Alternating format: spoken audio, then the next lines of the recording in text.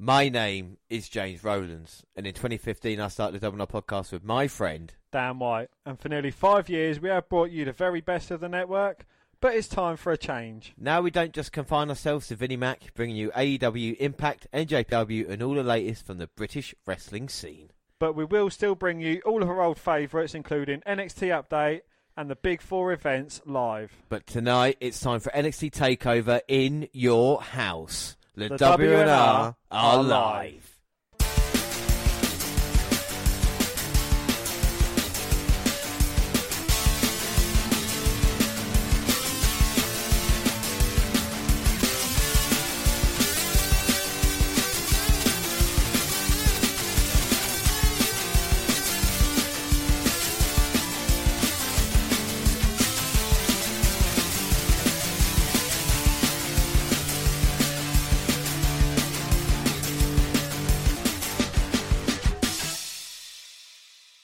So yes, hello, I am James Rowlands, and as always I am joined by Dan White. And today is the WNR291. It's NXT in your house live.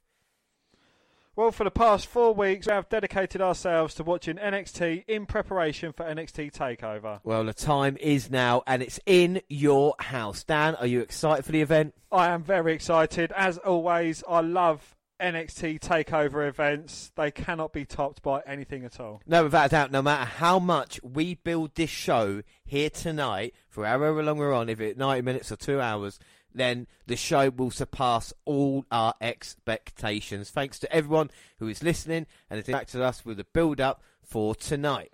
Yes, drop us a comment or a like on Twitter at WWE Network Review. Use a hashtag WNRLive. Yeah, we have so much planned for tonight, including games, news, mass debate, the latest episode of NXT, shout-outs, and an in-depth look at the card. So let's get started with a bit of NXT news. Well, when WWE made a decision to revive the in-your-house branding for Sunday's NXT TakeOver, Triple H, the former superstar turned WWE executive, was caught off guard when it was revealed.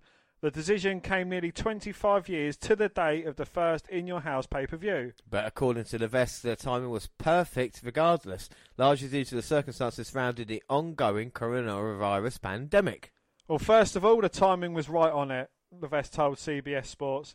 It just seemed right because right now everybody is home and locked in their house, and now we're doing TakeOver, selling out Barclays Center and selling out Chicago and all these different places.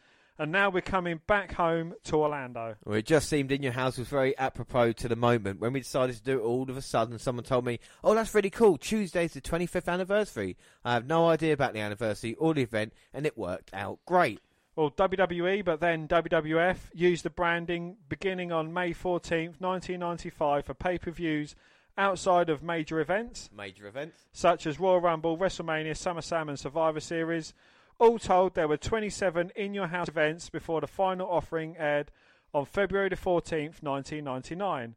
The famous St. Valentine's Day Massacre event, which saw Stone Cold Steve Austin battle Vince McMahon in a steel cage match in the main event, leading to the WWE debut on that night of The Big Show. Yeah, and of course we have had that on the WNR podcast as well. Well, Triple H wrestled on 19 of those cards, having memorable matches with The Rock, Sergeant Slaughter and Austin. He also took part in the infamous Arkansas Hog Pen match against Henry O. Godwin, House 5. Those events Triple H said are worth a visiting for both fans new and old. Well, those were fun events, Levesque said. If you've been a fan for a long time, you remember those events. If you have WWE Network or listen to the WNR podcast, you can go back, watch and or listen to big historic matches on in-your-house pay-per-views. They're fun. In this moment right now, with everything going on, everyone needs some fun, nostalgia and comfort foods, I think. Hopefully, and that's what we can bring with this. Well, a little bit of fun and a blast from the past. We sit at home and have some comfort food and just enjoy a night of NXT. The one thing NXT prides itself on is always these takeovers. We always deliver, and hopefully this will be nothing different. So, yeah, like I said, takeover always delivers. What are your thoughts on them bringing back the In Your House events? I think it's brilliant. You know, it is a blast from the past, which we have enjoyed watching on the network. And yeah, I think I'm all for it. I think it's brilliant. Yeah, I think it's brilliant as well. And like all WWE events, there'll be no fans in attendance, as performers are trained to play with reactions to the crowd. This created a different struggle to continue business as usual for both the in-ring workers as well as the promotion. That is especially true for NXT, the brand that had the highest percentage of performers still somewhat new to the game. Well, look, I'm very proud of the product we've continued to put out, Levesque said. The one thing with NXT, we sort of had to drift along on the tail of Raw and SmackDown. So as things were moving, we were kind of different in the last of the movement. A lot of time, we were kind of scrambling to pick up the chains last and move with it. Well, that was difficult to do. I think Talent has done a remarkable job. I read a quote the other day where Talent said everybody hates doing these empty arena shows. Of course they do. No one wants to wrestle in an empty arena. No one wants to get COVID, not either. Well, that is very true. That is true, actually, yeah. I don't want to get it. I don't want to get it again. What? What? Well, these empty arena shows are what they are. We feel like it's really important right now in the world for people to be entertained. We've done everything we can from a safety standpoint, from following guidelines to continue putting on a product. It's a different product, and it's hard for talent, especially in NXT, where some of the talent are younger and newer. Well, I can't even imagine if I've only been in the business for a couple of years and I'm just starting to get used to having a lot of fans at the shows, and now they take all the fans away. I'm expected to do matches still and put 100% into everything, but it's really hard. It's a tough thing. Well, everything we're taught to do is in reaction to where the fans are going and being reactive to that. You guide them and be reactive to that. There's nothing now to guide you and react to. It's really tough. This isn't going to last forever, and I'm a big believer the talent will rise to the top, the cream will rise to the top. If we continue to put out great shows, people will continue to watch. That's truly what I believe. Well, and Triple H is always going to talk up NXT, but I feel ever since what happened with the pandemic, like the first lot of NXT the first NXT update we did with the shows maybe wasn't as good, but I think the second NXT update has definitely improved now. They've got used to working kind of the way it has, and I think that's fair play to NXT. Like I said, the priority for WWE at the moment is getting the Raw and SmackDown shows done, and then I suppose Triple H is then saying, well, hang on a minute, what about NXT and everything else? So it is a difficult situation, isn't it? It is indeed, yes. But we do move on, and we're going to talk about Nigel McGuinness. Well, WWE NXT commentator Nigel McGuinness was reportedly furloughed as part of WWE's massive budget cuts in April, according to some Dave Meltzer, in the latest edition of the Wrestling Observer newsletter. Well, the cuts and furloughs reportedly resulted in an estimated monthly saving of $4 million, in addition to cash flow improvement of $140 million, primarily from the deferral in spending of the new W headquarters that was scheduled to open next year. As Wrestling Inc. first reported, WWE employees were told that the end date of the furlough is July 1st. Although it is subject to extensions due to uncertainties with the pandemic, and while the end date is subject to change, expectation is it will last fewer than 6 months.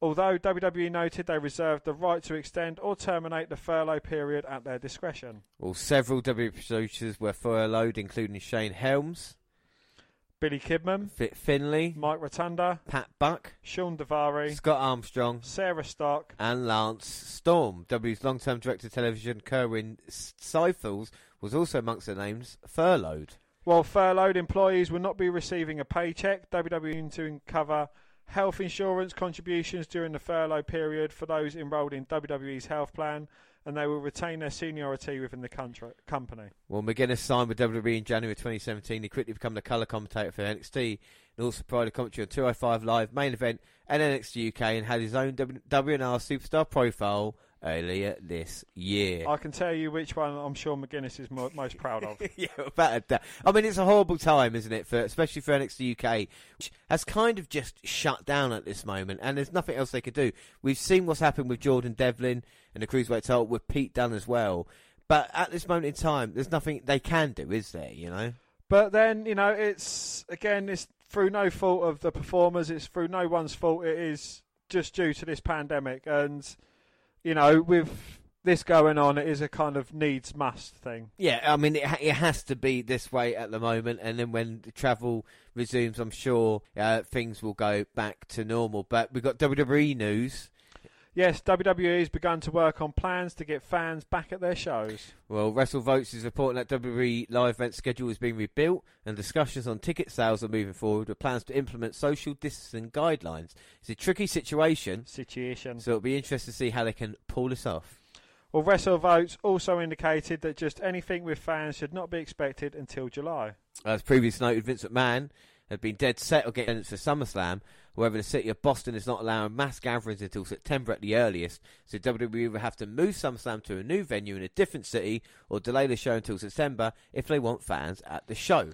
One thing that will need to be addressed is COVID-19 testing and face masks. If WWE can get rapid testing and face masks for every fan who enters an arena for one of their shows, then it would be more feasible for them to run shows while reducing any potential exposure to the virus. WWE began using plexiglass at the Performance Centre this week to put some distance between NXT wrestlers posing as talent and the wrestlers in the ring. They may have something considered for when fans are allowed back to the show. But Dan, we have been to numerous wrestling events, and the WWE ones, and the bigger the show is, the crazier it is. How even queuing up for an event like this now is going to be almost impossible. I don't know how they're going to do it. Even at the O2, it's quite a small arena, but the queues. I mean, imagine that. Well, if you kind of look at getting into a supermarket at this current time, it is, I've been literally halfway round a car park waiting to queue in to get into Tesco's, and, it is slow moving, and you've got to kind of get your tickets, you got to, and everyone's going to be waiting, wanting to get in there. And the likes of us, we'll be queuing together. So, that'd be kind of two people with a space in between us. And then, there might be 3 or 4 friends together. So that'd be kind of, an even bigger space. And then, you've got to think about the merch stands as well, how people are going to get to them. It's going to take like 8 hours to get a T-shirt. It will. And, I think it's something that they should kind of put off until things have improved drastically. You don't need fans. I know they're missing out on ticket sales, but come on, what are ticket sales compared to the health and well-being of wrestling fans? Well, I suppose that. Do you wear gloves and a mask to a wrestling show? No, because I'm immune to it. I'm immune to all illnesses. Oh, are you? Yeah, I've never been ill in my life. Oh, I didn't know that. I'm sorry, I didn't know that. Obviously, I would take every precaution necessary to protect myself and others. Well, it's something that we haven't seen in wrestling. We don't want to talk about the COVID stuff too much, but it's completely changed most of the entertainment side and everything else. When you look about the changes with all sport, and now they're bringing the Premier League back finally, aren't they? But we move on to the WWE Network. Well, WWE today unveiled the free version of the WWE Network, the company's award-winning digital streaming service, unlocking a vast portion of its content library. More than 1,500 action-packed WWE titles now available for free. 15,000. 15,000? The free version of the WWE Network includes new shows, including Raw Talk, streaming Monday nights each week, immediately following Raw. Groundbreaking original series, including Monday Night War, Ride Along, Table for Free, Photo Shoot, and Story Time. Recent episodes of WWE's flagship programs, Monday Night Raw, Friday Night SmackDown, and NXT. Select historical events, WWE pay-per-views, and NXT Takeover events. Weekly WWE highlights, top 10, WWE's A Bump, WWE Now, the best of WWE, and the timeline.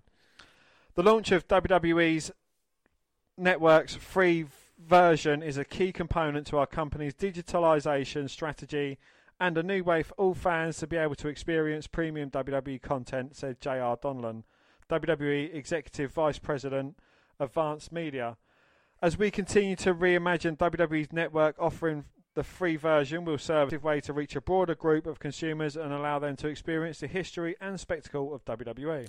Well, WWE Network's free version is available now. No credit card required to access. Download the WWE app on any device, including TVs, gaming consoles, mobile phones, tablets, and computers. I mean, will you ever pay for the network again? If you can get Rumbles and stuff like that, and all the latest kind of, you know what I mean? You can get like The Last Ride and documentaries. Is there any point paying for the network? No.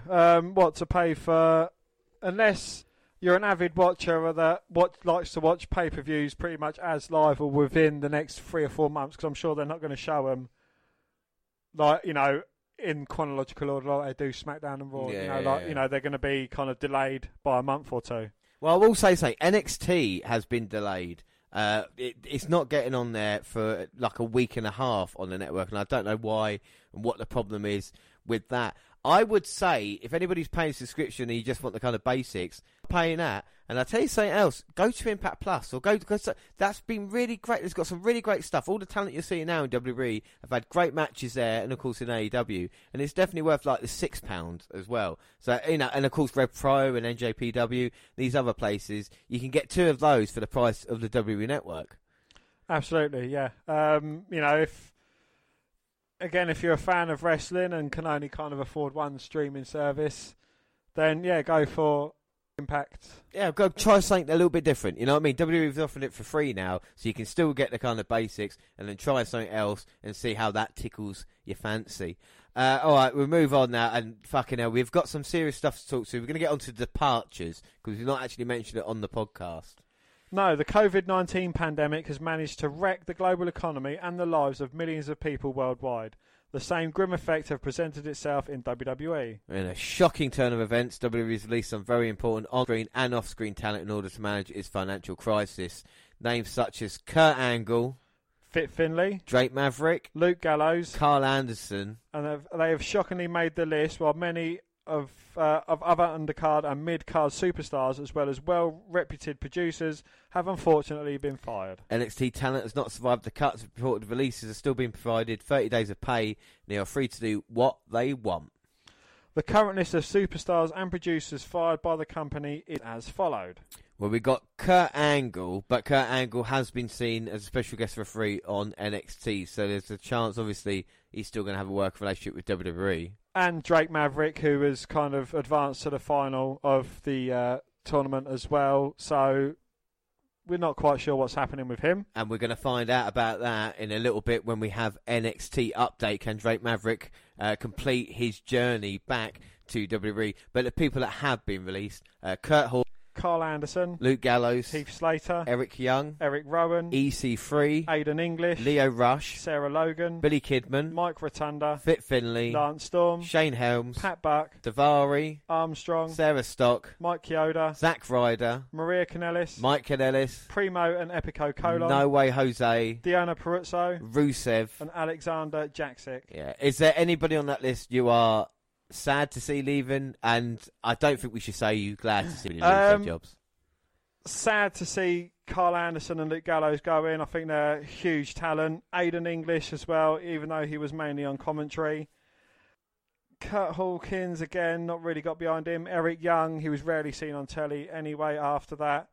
EC3, I know he's one of your favourites, so you're going to be pissed off. Mm-hmm. Zack Ryder, one of the greatest WrestleMania Intercontinental moments I think we've seen ever.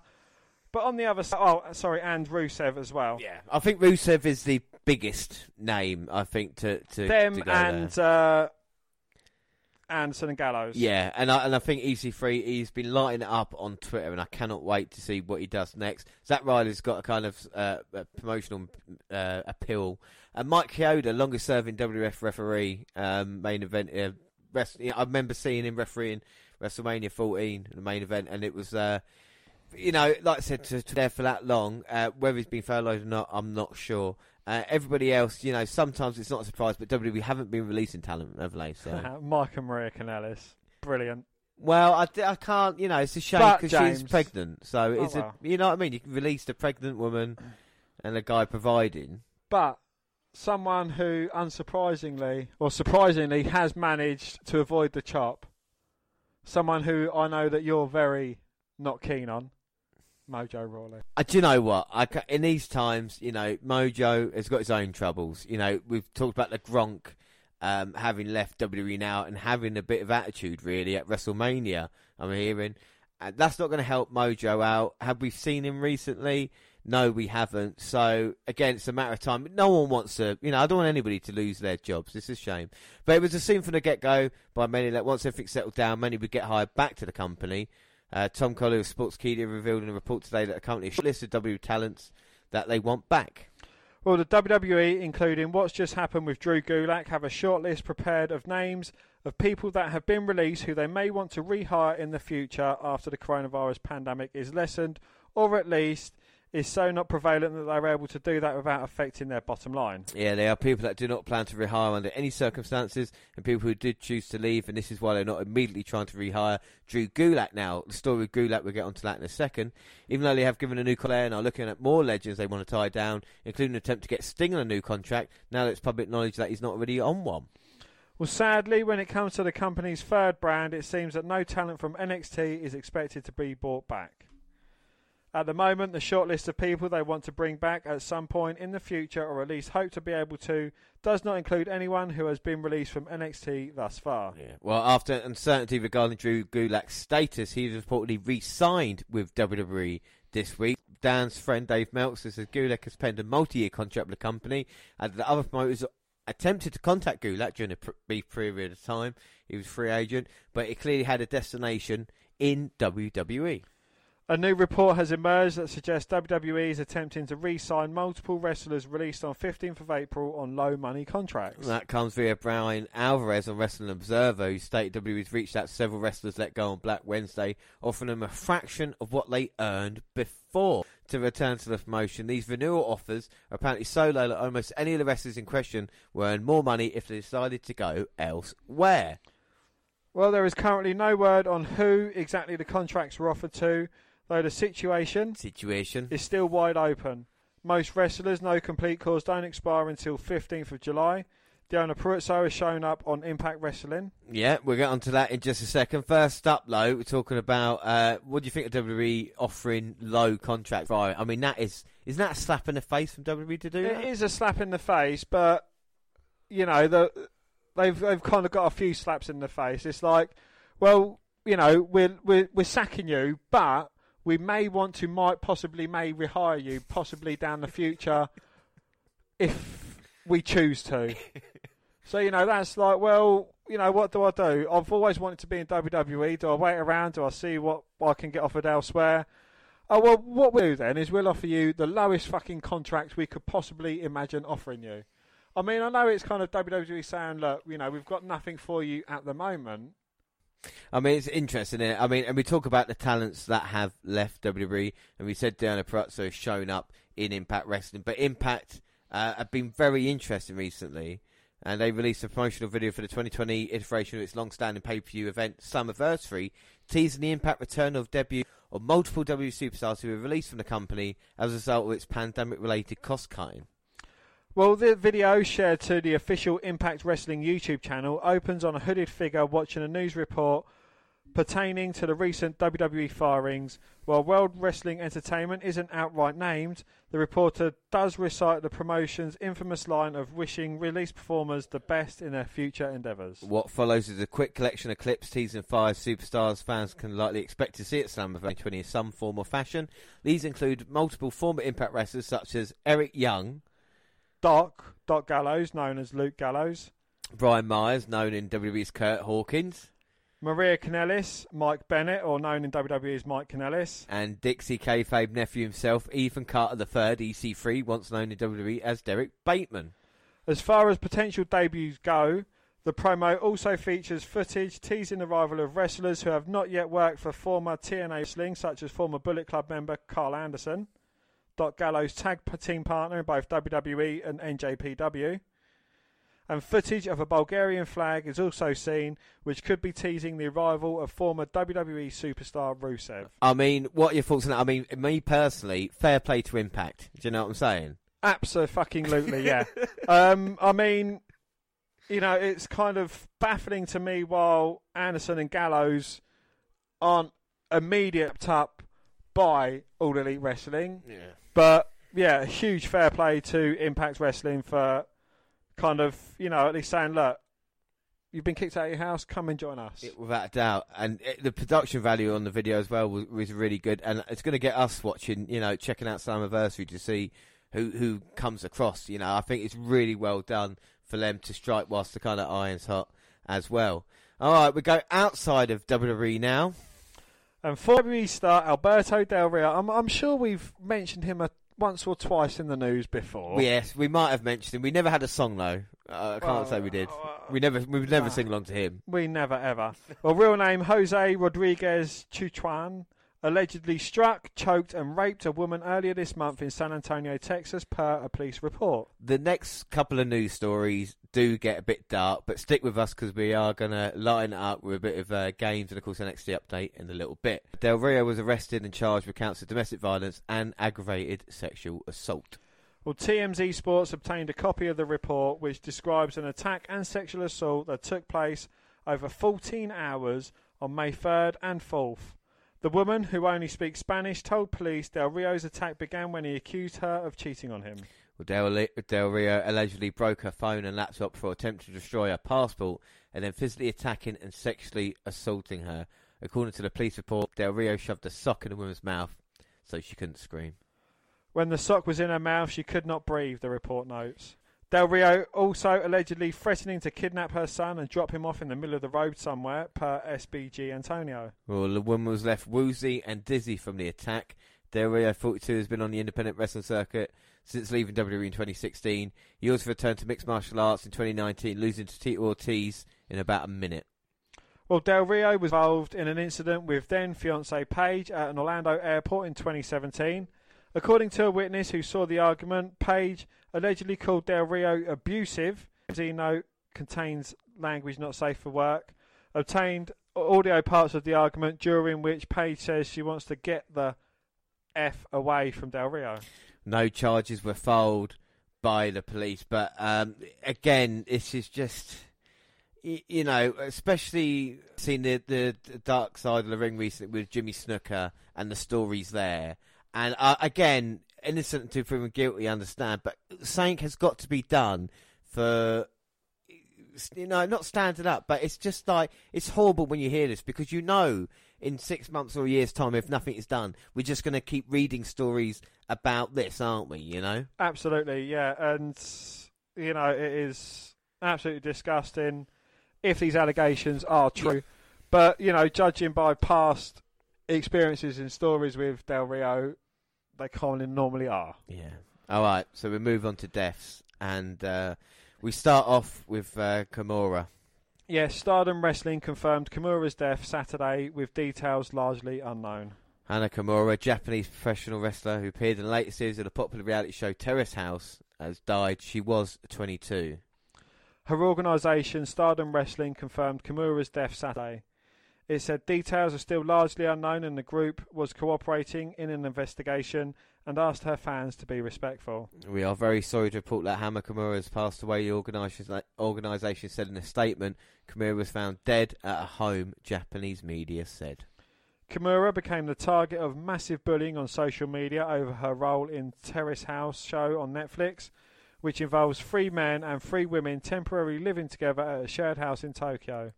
The show was temporarily suspended due to the novel coronavirus. Well, in her latest Instagram posting Friday, she published a photo of herself and a cat with a message saying goodbye. Another posting carried a message, I love you, live long and happy, I'm sorry. Her death has triggered a wave of messages on social media against anonymous bullying and hateful messages. Well, Kimura's mother's Kyoko, also a famous pro wrestler, performed at the sold-out Madison Square Garden event by Japan Pro Wrestling and US Ring Honor. I mean, I don't want to take too long.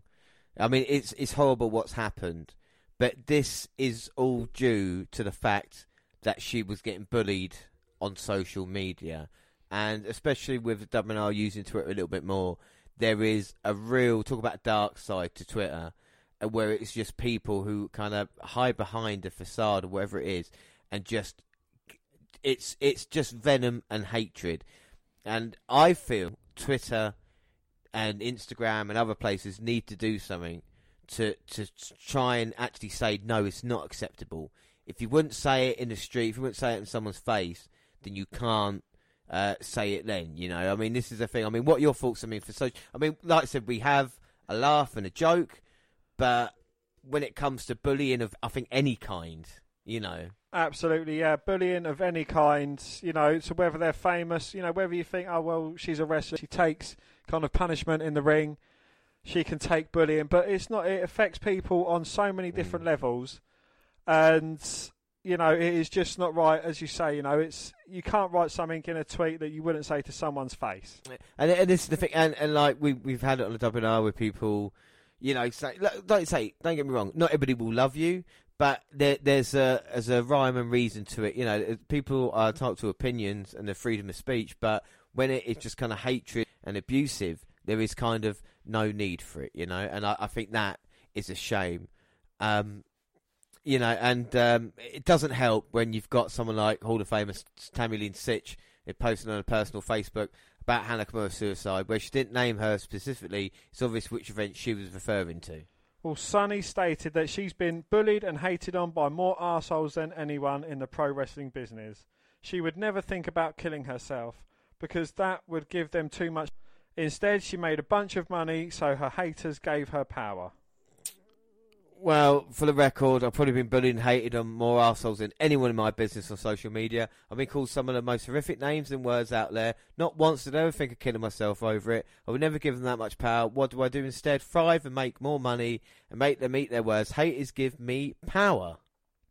Well, Sunny did get out of prison, and 3 months later, she was making six figures on an OnlyFans page. That is what she is referring to when she talks about making so much money. Well, a lot of people online are angry about Sunny's comments, and they're calling out for applying at Hana Kimura while putting herself over. Well, needless to say, Sunny is getting grilled on social media again. It's ironic that she's being trolled over comments about a subject like this. There is no way we can condone anything about what Sunny said, but please don't let the circle of hate continue. Yeah, and this is the problem. You can disagree with it, and I think the best thing is just to block it out, you know? That's why there's a block feature on Twitter as well. Don't let the hatred in, you know? Go with what you want to go for. If it's any other of your followers retweeting something that you don't like, then either block them or mute it and just don't see it, you know?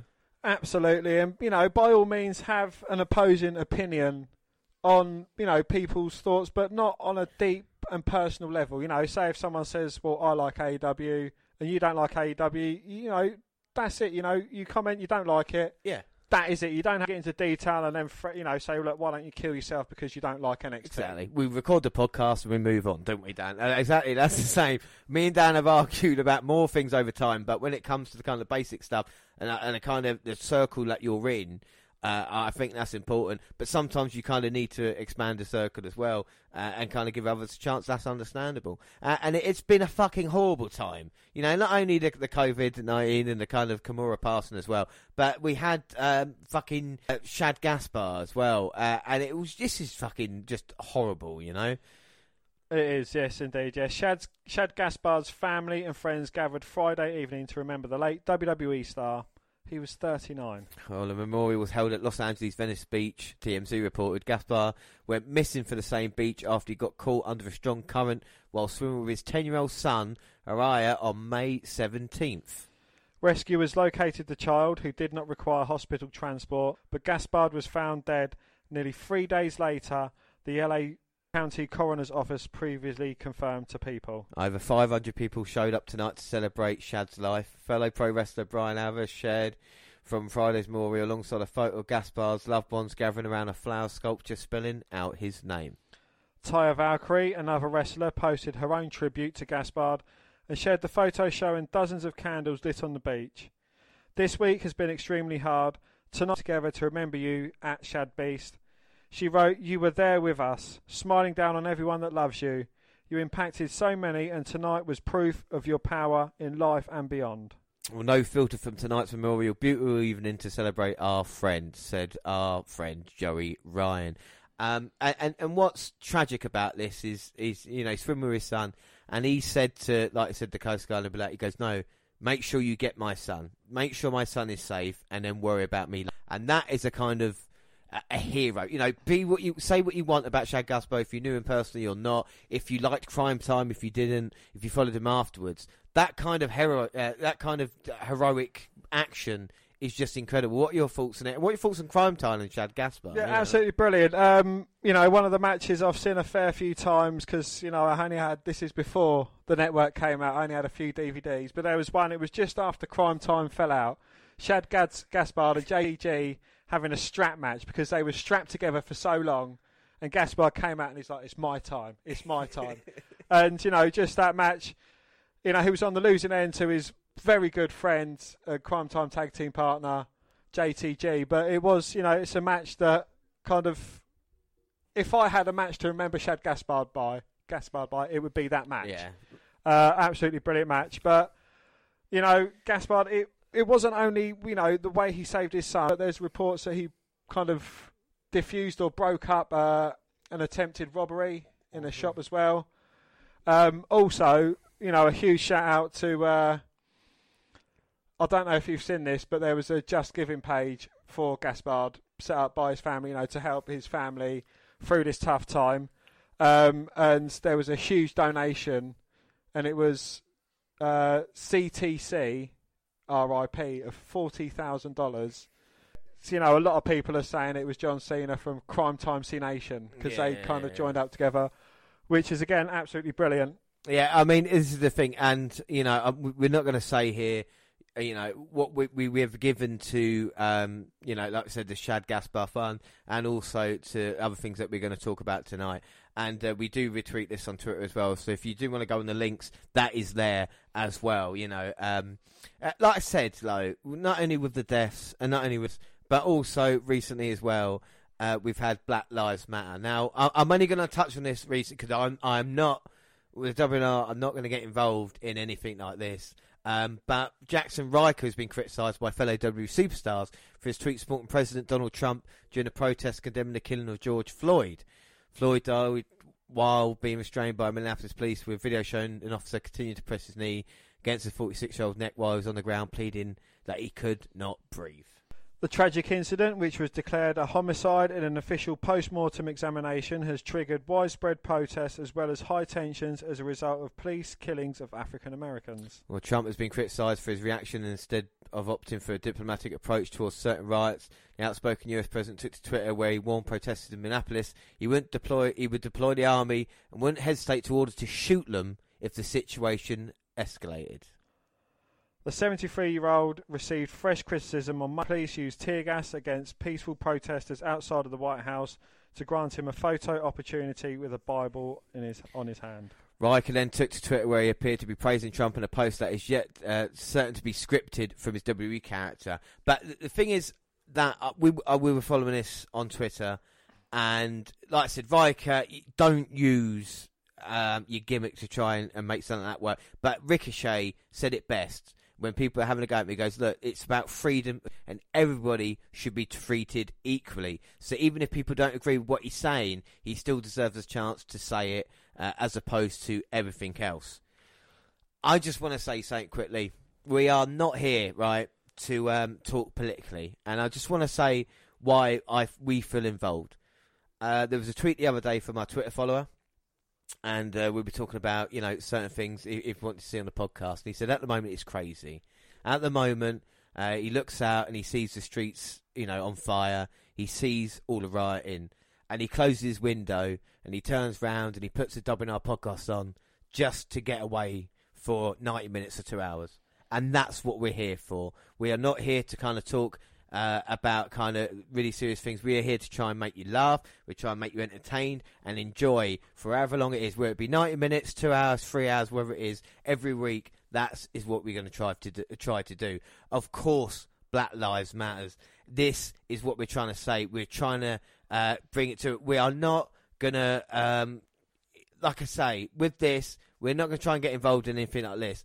We are going to retweet what we can. And like I said, we'll support it in our own private way. But this is the thing. The WNR is about our love of professional wrestling. This is what we're trying to do on Twitter. This is what we're trying to do on the podcast now. Of everybody is invited.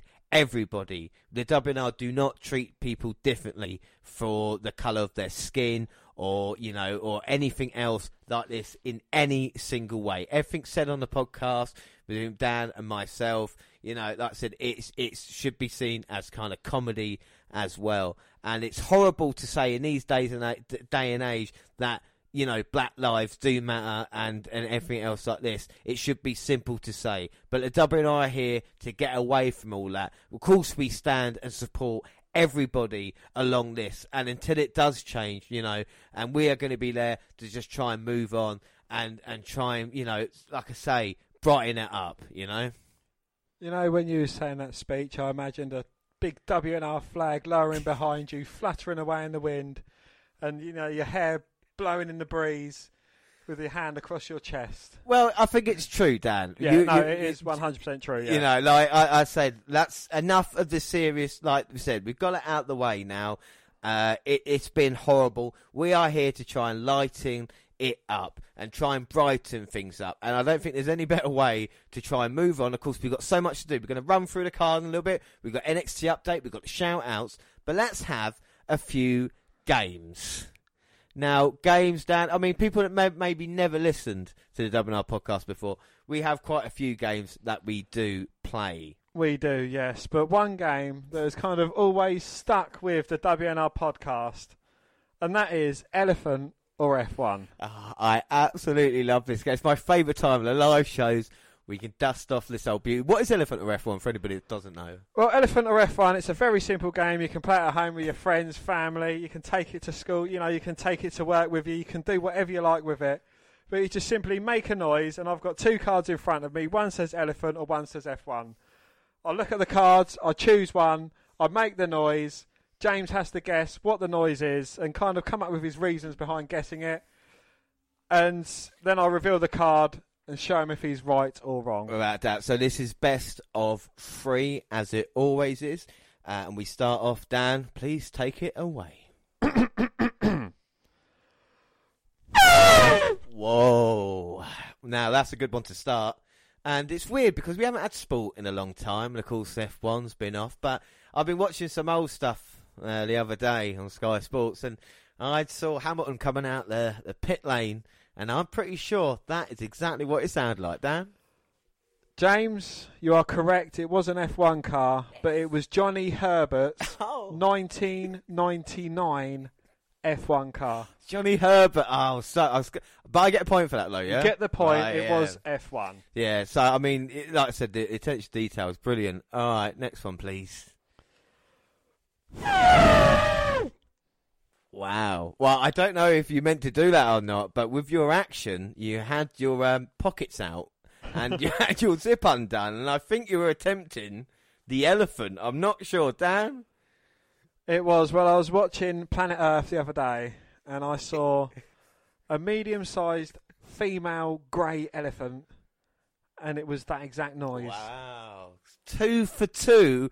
I'm on fire, baby. I don't think you have ever got a perfect score in elephant. Or I don't know if that's because I cheat. No, I don't cheat. Do you cheat? No. I cannot confirm nor deny that I may or may not have ever cheated at You Elephant always or F1. seem to retain. I don't know why. Right, let's go for your third and final one. All right, go on.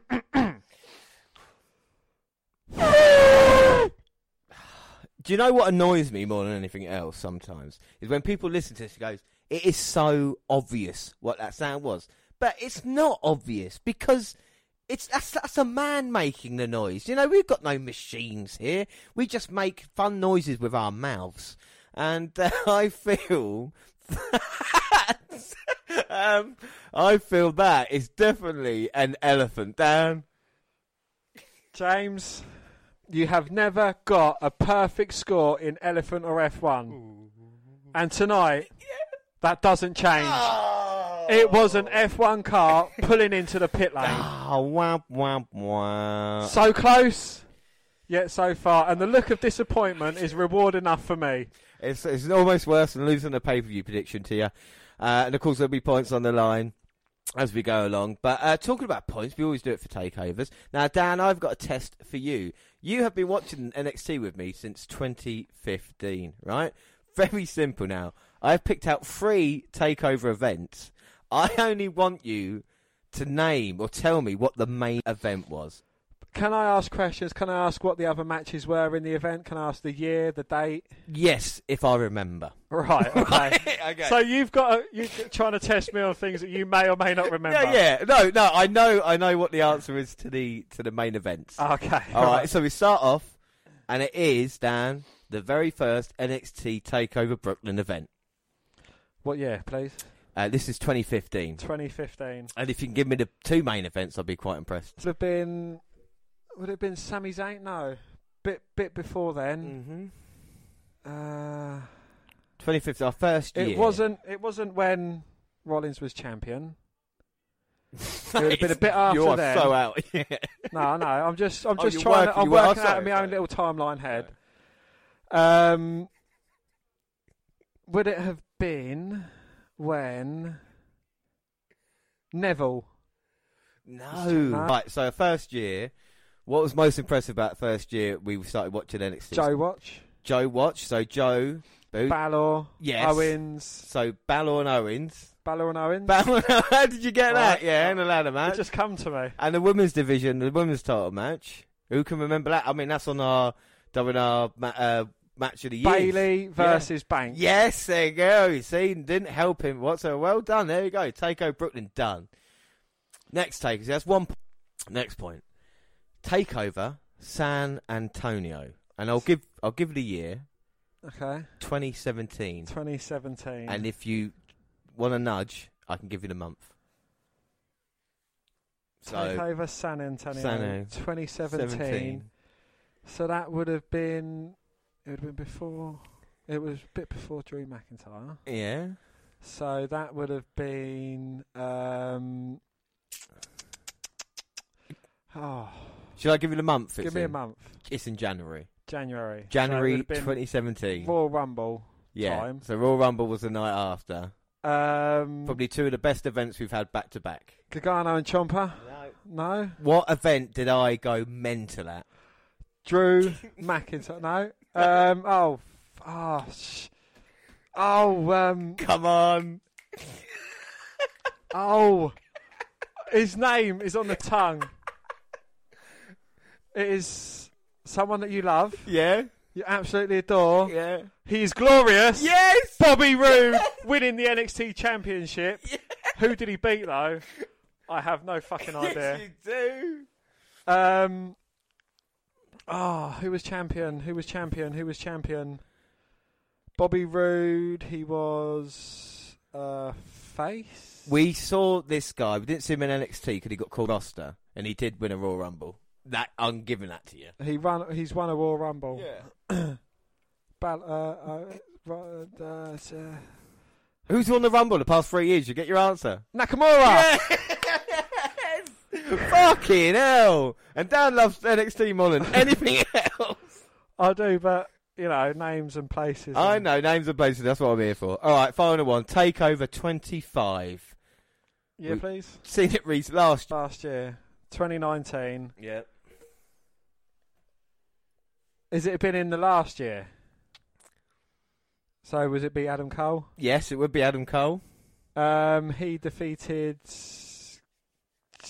Ali B. No, Chum. No. Gargano. Yeah, what? Johnny Gargano. That's I think this is the most. Yes. Yes. So what is Takeover 25? It is Adam Cole, Johnny Gargano for the NXT Championship. It's a shame this is live, because if I could edit it, you would sound like a straight away. Oh, I know, but I'll get there in the end. All right, Dan, so get your phone out. We're going to play a little game with me, because I like showing off. Okay. And the reason we do the podcast is because I know so much about professional wrestling. No, I'm joking. I'm humble, but we do this because I do watch a lot of wrestling. And a lot of... Wrestling, yes, Dan, just wrestling. But even more... No, wrestling. I watch wrestling. Yeah, but you've always got... No, wrestling on. It's wrestling. I don't watch any of the other stuff. Okay. It's my wrestling hub, I would say, that I go to and watch. You go to a wrestling hub. Yeah. All right, so in your house events, 1995 to 1999, that's how long they went. I just want to name each one. Ready? So you got in your house 1, in your house 2, 3. Okay. Do I get it? No. No. No. Oh shit. All right. So in your house 1. Oh god, it hasn't got a name to in your house 1. No. Main event was Sid and Diesel. It was in the worst match ever. In your house 2 must have been Sid and Diesel again. Yes, but the title of it was in your house. Oh God Almighty. I have no idea. It's 2. The Lumberjacks. Oh, the Lumberjacks. That's quite smart. In your house 3. Yeah. What was the title to it? It's what your mum does. No, I'm only joking. Triple header. I beg your pardon. Yokozuna and meant to be British Bulldog was Owen Hart versus Shawn Michaels and Diesel. Titles on the line. 3 belts. In Your House 4. What month was In Your House 4? In Your House 4 was October the 22nd. Not sure what the title was of that one. It was retroactively titled The Great White North. So that Bret Hart versus, like, what year were it? Night for Diesel for the title or something like that? No. Diesel Yeah. versus the British Bulldog. Well, no, that was cover. Sorry, I was reading the wrong bit. Yeah, Diesel versus British Bulldog. What, in October? It was supposed to feature Shawn Michaels defending the WWF Intercontinental Championship against Dean Douglas, but Michaels was not physically able to compete on the show and had to forfeit the championship. Right, In Your House 5. I'm struggling here. That's in December. So 5 was Bret Hart versus Bulldog. Yes. Yes, right, okay, we're getting into it now. Seasons beaten. Seasons beaten. All right, 96 is when I come into my own. Right, so 96, so February of 96, that was Bret Hart versus Diesel in a cage. So it was called? It was called Rage in a Cage. Indeed. Yeah. Then we had Mania, and then we had, Good Friends, Better Enemies. It was that indeed, In Your yes. House? And that was Diesel versus Shawn Michaels, of course, for the WWF title. In Your House 8 was Beware the Dog. And that was Shawn Michaels versus British Bulldog for the main event. That came with a weird pin, and it moved on to King of the Ring the next month. And then the following month, you had International Incident, and you had a 6-man tag team match. And it's a really weird combination. It was like Vader, someone, and Ahmed Johnson, Shawn Michaels, and maybe Warrior. And then Vader versus Yokozuna versus someone else. Was it like that? The main event of the show was a 6-man tag team match between the trio referred to as the People's Posse, Michaels, Psycho Sid and Ahmed Johnson against Camp Cornette, Vader, Owen Hart and the British Bulldog. Ah, there you go. Because Ultimate Warrior walked out at WWF at that point in time. All right, so we move on to In Your House 10, and that would have been in September. So that was Mind Games. That's Shawn Michaels versus Mankind then. An extra bonus point for where it was held. Philip! Yeah, the ECW guys there as well. That was 10. In Your House 11 was Buried Alive. The Undertaker versus Mankind in the very first ever Buried Alive match. In 12, that was at Christmas. And it was something like fucking Bret versus Bulldog again. Bret versus someone. Bret versus Psycho Sid. Yes. Sharpshooter versus Powerbomb. Sharpshooters, that's 10. And then we go into 1997. February 97. One of my favourite In Your Houses. Final 4. You had Vader, Stone Cold, Bret Hart, and Undertaker, and all 4 for the WWF Championship at that point. Right, so that's In Your House. So what's the next In Your House? What number am I at? 14 is the next one. Oh, God. So that would be in April. So that was Revenge of the Taker. And that was Mankind versus Undertaker In Your House. Mankind went through the table really good. Next In Your House was A Cold Day in Hell, Dan. And that was Stone Cold versus The Undertaker squaring off for the first time on WWF pay-per-view, weirdly enough. And then in... Right, give me the In Your House number, and I'll see if I can... 16. So 16... Canadian Stampede. Who can forget about that? One of the greatest fucking In Your House events. Maybe the greatest In Your House event, which was fucking brilliant. And then you had, 97. What would the main event be, though? What, in Canadian Stampede? Oh, sorry, you had the Hart Foundation, Bret Owen, Neidhart, Pillman, and I'm forgetting one of them, British Bulldog, versus Austin, Legion of Doom, Shamrock, and I want to say Goldust. It was, yeah. So that was that one. And then we move on to the September event. And this is... I've got this upstairs. This is Shawn Michaels versus The Undertaker. Ground Zero, it's called. I fucking saw the video in my head then. The next one was the very first videotape I ever got bought. In Your House, 18, yeah? Bad Blood. Undertaker, the cover is him holding the head of, like, the Undertaker. It's the fucking most fucked up, gnarliest thing I've ever seen in my life. In Your House 19 was In Your House DX. Shamrock versus Michaels for the WWF title was the main event of that, weirdly enough. And then on to 1998, because I know we're taking up loads of time. 1998, No Way Out, February. And that was another weird tag team match. It was Savio Vega involved with Shawn Michaels, New Age Outlaws, going against, like, Austin, Terry Funk, Mankind, and Owen Hart, I want to say. And then, of course, April, we had WWF Unforgiven, which was the Inferno match, Undertaker and Kane. Austin, Dude Love main event. The main event of the following one, which is Over the Edge in 1998. Fully Loaded, 1998, you had Austin and Undertaker versus Mankind and Kane for the tag team titles. September, you had Breakdown, which was in Canada. Edge versus Owen Hart was a great match on that one. And it was triple threat match, Kane, Undertaker versus Austin for the titles. In October, Judgment Day, Kane versus Undertaker with Austin as a like special guest referee. Rock Bottom was the one in December, and it was Kane. It was Undertaker and Austin in the Buried Live match. And last but by no means least, the February 1999 In Your House St. Valentine's Day Massacre. Now, I know I fucked the first couple up, but come on. I doff my cap to you, sir. It was, very well done. And if anyone has any questions to stump this man's encyclopedic knowledge of wrestling, I challenge you to... A duel, sir. A duel, yeah. Well, there we go. All right, so we'll move on, and it's NXT Update, and it's June 3rd. We have been following Drake Maverick's story in NXT. Can the dream come true tonight? I don't know. Mauro Ronaldo, Beth Phoenix, and Tom and Todd Phillips welcome us to the show. The crowd is cheering for the Hill, who enters first for the kickoff. Yes, and that is Candice LeRae versus Mia Yim. Well, LeRae pays for arrogance at the start, but after a penalty kick from Mia, she gets caught with a kick. Candice flurry leads to a near fall after 3 sentons. Yim back in the corner, and she's able to power her opponent into the corner and hit her with a cannonball.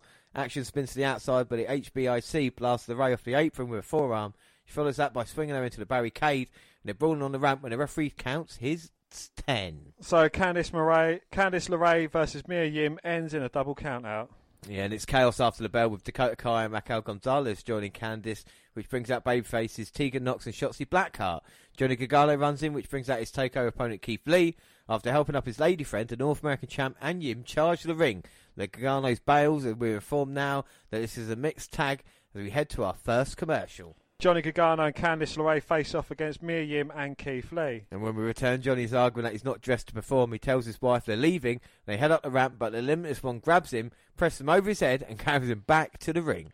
Well, the ladies start at the bell, and it's all Yim. Candice is reeling, crawling out to the wrong corner for a tag. Soul Food gets 2. But LeRae targets Mia's knee when her husband helps her at the ropes with a distraction. Yim back in it with a running boot in the corner, but Johnny starts drawing with her. The misses recover. LeRae grabs her leg to keep her from tagging, but Mia hits a dragon suplex to cover. Gargano breaks up the pin, but that brings in Keith. And it's all Lee, but when he looks to end it with a spirit bomb, Johnny hits him in the eye with something that sends him down. It's Johnny's cover keys. Yim checks on her man, which allows Candice to slip in and roll her up. Yes, in the aftermath, Gargano runs in and stabs the champ in the hand. He grabs the North American title and lays it out as the heels back away. Well, Tommaso Ciampa and Karrion Kross's takeover match gets some hype. Ciampa tells him that on June 7th, Kross will find out that there's special, and then there's Tommaso Ciampa. Mackenzie Mitchell interviews Dexter Lumis and asks him what the odds of Velveteen Dream defeating Adam Cole to become the new NXT champ. He doesn't say anything and walks off only to return with an easel. He's working on something when we go to our next break. Well, earlier today, Mitchell catches Drake Maverick entering the building. He's feeling no pressure because it's either going to be the best day of his life or the worst day of his life. He could become Cruiserweight champion. He could gorge out on the catering because his WWE career is over. That's the beauty of it. Tonight, we find out. Well, we know what we're hoping for. Yeah, without doubt, yeah. Well, the prime target on Velveteen Dream and Adam Cole's backlock brawl is next. It starts with Undisputed Era, including Kyle O'Reilly, picking up the NXT champ on June 1st for a celebration.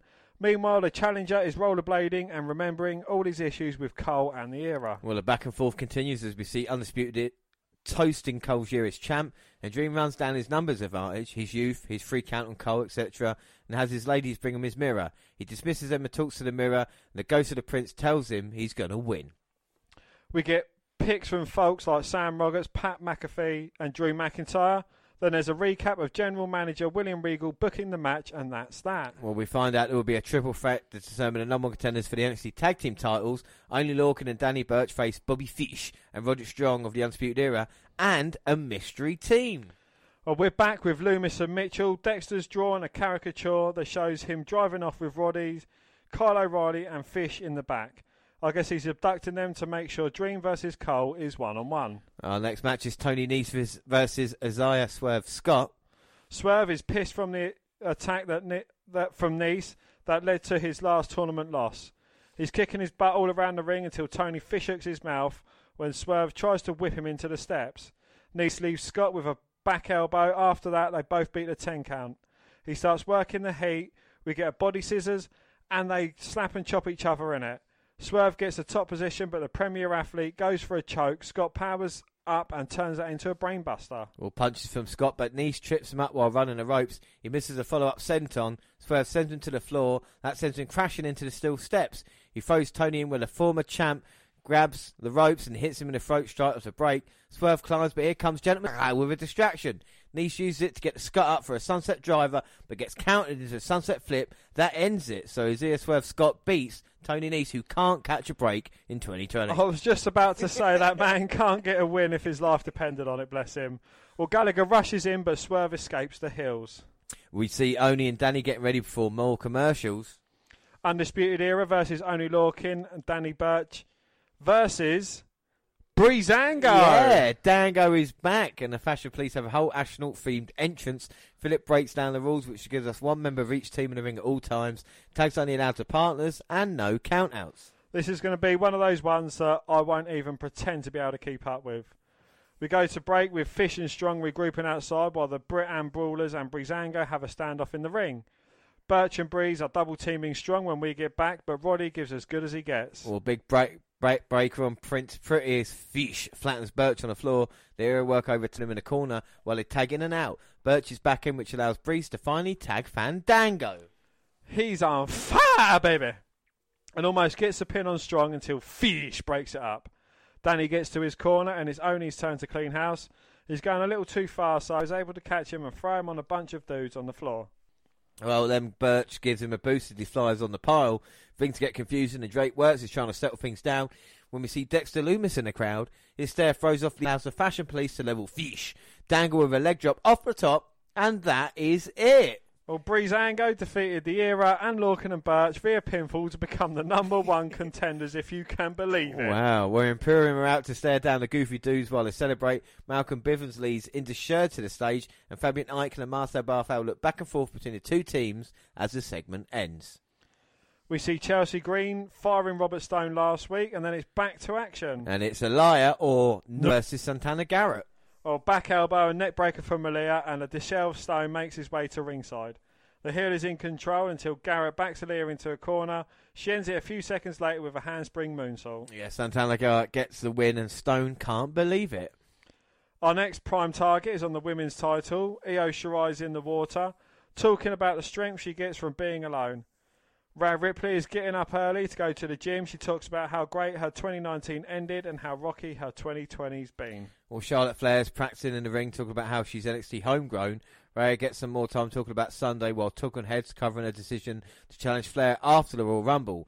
Those same people talk up Shai as one of the best in the world. It was a very good hype piece. And up next is Cameron Grimes, my pick, my man, versus Bronson Reed. Well, the bigger Reed's dominates, but after being dropped out of military press and sent on, Grimes grabs the ropes and uses that as an opening to land a few shots. Bronson is right back into following a rip into the corner with a hip attack, but when Reed misses a splash of the top, cave in out of nowhere, and that is all she wrote. Well, James, I'd normally say that nothing comes out of nowhere but an RKO, but when it's one of my picks and one of my guys, I think I'm going to allow it for this instance only. The North Carolinian is celebrating when Karrion Kross slides in behind him. Grimes bails and Kross hits the Doomsday Sato suplex on Reed. He delivers a warning to Ciampa. TikTok. Wow. Well, we learned that the women from the post-count-out brawl that started the show will be in a 6-person tag match at TakeOver. It's time for the main event. Yes, and it is El Hijo del Fantasma versus our new man, Drake Maverick. Come on, Drake, you can do this. Well, Fantasma offers his hand and Drake accepts, only to get rolled up. Larger man remains in control, occasionally working the arm, which Kushida injured last week. Maverick with a head scissors takedown to get back into it. The action spills outside and Drake launches an attack from the apron as we hit another break. Well, the Brit is in control, landing punches in. We return. Maverick kicks out Fantasma's knee and then hits a drop kick for 2. The luchador rolls out, and when Drake follows, he gets hit with a sit-out powerbomb on the floor. Maverick screams in pain, but kicks out of a cover back in the ring. Fantasma locks in the Romero special and stretches a released superstar.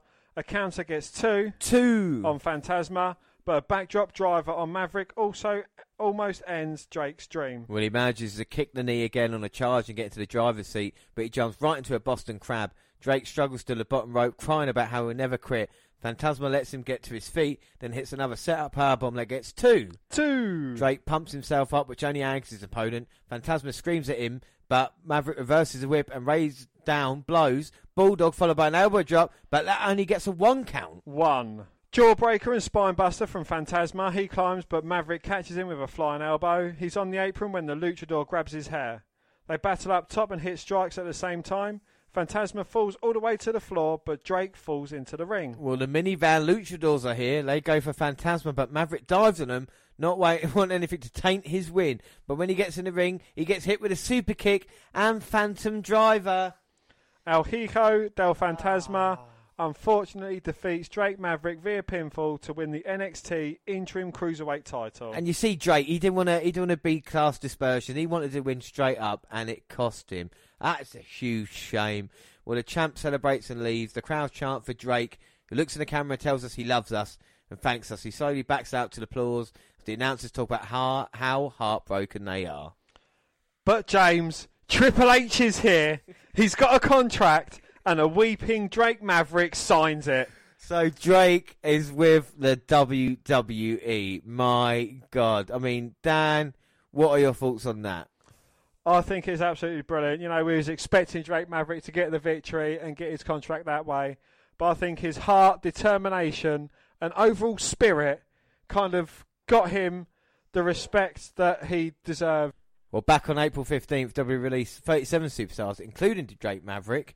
9 producers were also furloughed. The releases came after the company announced they would be making cutbacks.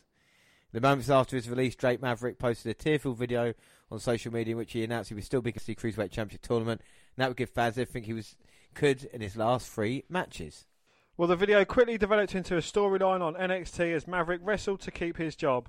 And while he lost to El Hijo del Fantasma in the final, Spud signed a new contract with a wrestling behemoth to end this week's episode of the Black and Gold brand. But released WWE superstar Leo Rush was upset that WWE would use their release as an angle and voiced his pleasure on social. Well, the man of the hour tweeted, "Man, are they going to hire everyone back then?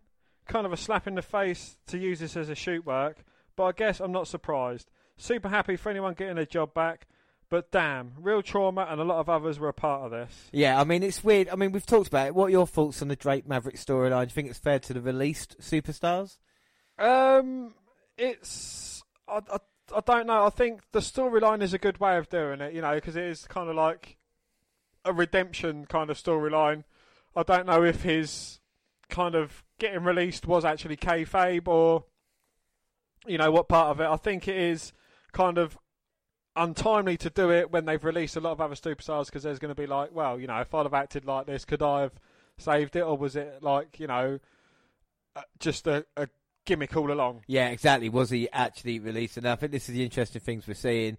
And to be awarded a contract, it'd be interesting to see what they do with Drake Maverick in the 6 months to a year, like we talked about, where they actually had planned. But speaking of NXT this week, in this week's edition of Wednesday Night Wrestling Ratings War, AEW Dynamite topped NXT once again. Yes, according to NoDQ.com's Aaron Rift, Dynamite averaged 730,000 viewers during its 2-hour broadcast on TNT, while NXT on USA Network garnered 715,000 viewers. Yeah, so Mike Tyson wasn't present on this week's Dynamite after getting into an altercation with Chris Jericho last week, but AEW still delivered a newsworthy show headlined by Cody successfully defending the TNT Championship against Jungle Boy in his first title defense since beating Lance Archer for the title at Double or Nothing. Well, Dynamite also opened with a title match as Kenny Omega and Hangman Adam Page retained the AEW Tag Team Championships against Kip Sabian and Jimmy Havoc. And there were also a couple of key promo segments on Dynamite, including AEW World Champion Jon Moxley confronting Brian Cage ahead of their match at Fyter Fest. FTR spoke for the first time in AEW as well, before getting into an altercation with the Butcher and the Blade. Other notable moments on Dynamite included Chris Jericho defeating Colt Cabana, and Nyla Rose bouncing back from dropping the AEW Women's Championship to Hikaru Shida at Double or Nothing by beating Big Swole. Well, on NXT, the final build for Sunday's NXT Takeover took place, but it was a main event between Phantasma and Drake Maverick for the interim Cruiserweight Championship that truly stole the show. But we ask everybody every week on the WNR podcast, the Twitter poll, what was the better show? Was it AEW or NXT, Dan? Well, the result came in and it was AEW 60% to NXT's 40%. And I don't know why, but AEW has won every single show for the past 4 weeks. Were the shows better? I don't know. You know, we watched Dynamite, watched NXT. We let you decide. But of course, we had comments as well. Yes, Dean or at Rauho1980 said AEW. Yeah, and Jacob RPD Barton at RPD Jacob says AEW as well. Kevin Cope at Kev4Kfabe said both were really good, but would give the slight edge to AEW. Yeah, so there we go. I mean, it's interesting to see, but AEW kind of, I think, gets it not only in the ratings, but also with the fans. But this is a question. We're going to move on now to our mass. Now, Dan, we love masturbating together, don't we? We do, yes. We masturbate quite a bit. Right, so do you want to explain the masturbate for anybody that's never listened before? Well, masturbate, we get 2 subjects. We both pick a subject each, and we kind of have to argue why we think that subject is better, and then the other one either kind of relents to it or they kind of win the debate. Yeah, without a doubt. So what we're going to do, we're going to change it up a little bit because we have got 2 sides, but there's one question I want to ask, and we can go yes or no on this if you want. And this is the thing, is what I've been wanting to know is, do ratings matter? Because we've seen it these past few weeks now, and of course ever since AEW started as well, we were talking about do ratings matter. Dan, do you want to take yes or no when it comes to this one? Yes. You want to say yes, ratings do matter? Yes, ratings do matter. Okay, so if you start me off and tell me why they matter, and then I'll argue point that we're trying to agree on who gets the point of this. Well, just like the Royal Rumble, James, it is all about the numbers. And, you know, if more people are watching the product, it certainly means that more people are invested in it, more people want to see how it turns out. You know, more people are kind of involved in it, and it's just getting more viewers to it. Yeah, but the thing is, does it matter? If AEW have won the ratings war, does that mean you'll look at that as just like say you're a casual fan? Do you look at it and go, I'll tell you what, AEW have got more viewers than NXT or you know, beaten by 30,000. I'm going to watch AEW instead of NXT. Well, if I was a casual fan and I didn't have any allegiance to the one or the other, I would look at the ratings and I'd say, well, if AEW has been having more fans and watchers throughout, it must be a better product. Therefore, it will be worth watching. So do you watch a show just based on people who have watched it as opposed to getting a show that either you like or picking something out for your taste? Personally, I don't know. No, I was like, but it's like a TV show. Are you watching a TV show because it's getting, like Breaking Bad or whatever it is, Big Bang Theory, because a lot of people are watching that, are people then entwined to jump on the bandwagon and say, oh, we're going to watch this because everybody else is? Well, if it's getting a lot of viewers, a lot of people enjoy it. So if I watch something and I enjoy it, then I'd recommend it to other people, then they'd watch it, and then it would go like that. So it would get more viewers in, and if it's good, it's worth talking about. If it's crap and not worth talking about, then it wouldn't get as many viewers. So this past month, what have you enjoyed more, NXT or AEW? I would probably say that I've enjoyed AEW more. Oh, fuck off, have you? You only say you cannot lie during a masturbate. You never said that. No, you never said that. You gotta be. No, obviously I've enjoyed NXT more, but it's what I'm more familiar with. So ratings in your mind don't matter because you're going to watch NXT because you're enjoying it more anyway. I'll watch both of them though. Yeah, I know, but you're more inclined to tune into a program once it kind of catches you, no matter what it does. This is what I'm saying. The amount of arguments on Twitter and around for people going, AEW beat NXT or NXT beat AEW in the ratings, it just seems silly because it's, for me, right, and call me crazy here, Dan, if there's 700,000 watching each show, that means, like you said, there's about 1.4 million wrestling fans. And the ratings for this don't change much week in, week out. So it's the same group of people who are then either, watching the show or not watching it that particular week. So the ratings could fluctuate depending on, I'll watch AEW live this week, then I'll watch NXT live the following week. But it made me think about wrestling as a whole. Is there that many wrestling fans, right? Because, we get followed millions and billions and everything like this. But Raw and SmackDown, SmackDown averages like 2 million views, and I think Raw just under. Who's saying the 1.4 million who are watching wrestling on a Wednesday night are not the ones watching it on Monday and Fridays as well? So then you've only got like 600,000 people who are, say, your casual fan, who are watching a program just because of something else. Yeah, I would say that is a very valid point. Do you know what I mean? It's nothing to do with the ratings. No, but I'm saying, but 1.4 million people, the same amount who watch AEW and NXT, subscribe to the network, or just over and under. So for me, it seems like people arguing over the fact of it. It's the same people, so you all just should kind of come together. And not. I don't think ratings matter just to that. I think there's just you enjoy the show, and you'll be like, okay, we'll watch both next week. Yeah, I would give you that one because I believe that ratings don't matter. If you enjoy a product, it is down to what you think and your own personal feelings. Yeah. I could enjoy something that someone else wouldn't watch, but it's down to what I think. If I enjoy it, I don't care what anyone else thinks. And I don't think most people are allowed to watch what I watch anyway. So you know what I mean? It's different. But our next is a question that you came up with, Dan. Actually, this is one of yours. And what's the question? What's the mass debate? The mass debate. Undisputed Era or Inner Circle? That one? Yeah, you asked that as a question. That's the one you turn to me and go, I've got a mass debate, and then you go, it is the one I chose. I know, but I've been asleep since then. Why did you choose Undisputed Era or Inner Circle? I mean, we asked if they were the top two heel stables. Why would you either pick these two? Because, again, with the AEW NXT kind of face-off, I wouldn't go with the Elite because I think the Elite's too commercial, but I think with the Inner Circle, they both kind of have similar tendencies and they both kind of got similar ambitions. Yeah. Well, it's interesting. Before we argue with ourselves, who are you going to take anyway? You're going to take Inner Circle or Undisputed Era? I'll let you choose. I'll go Inner Circle. Yeah, okay. Oh, that's fair enough. All right, so we asked on Twitter about this as well. And Brandon R. Scans, who's been really active with us recently, we appreciate you, our follower of the week, said, honestly, I feel like members of the Undisputed Era have a more natural connection. They've had their interpersonal feuds in the past, and are still a faction. I feel like if the Inner Circle had issues, it would just be, as John Milton coined the term, pandemonium. What a great tweet. Well, Brandon, you just took the first line of my my argument, my debate. Yeah, we can mass debate against this together. Right, what about anybody else, Dan? Well, Kevin Cope said, what about Imperium? I think I would take them over both. Wow, that is, I think, a debate for another day, especially now being NXT Tag Team Champions. Right, so I'll start. Why Undisputed Era or Inner Circle?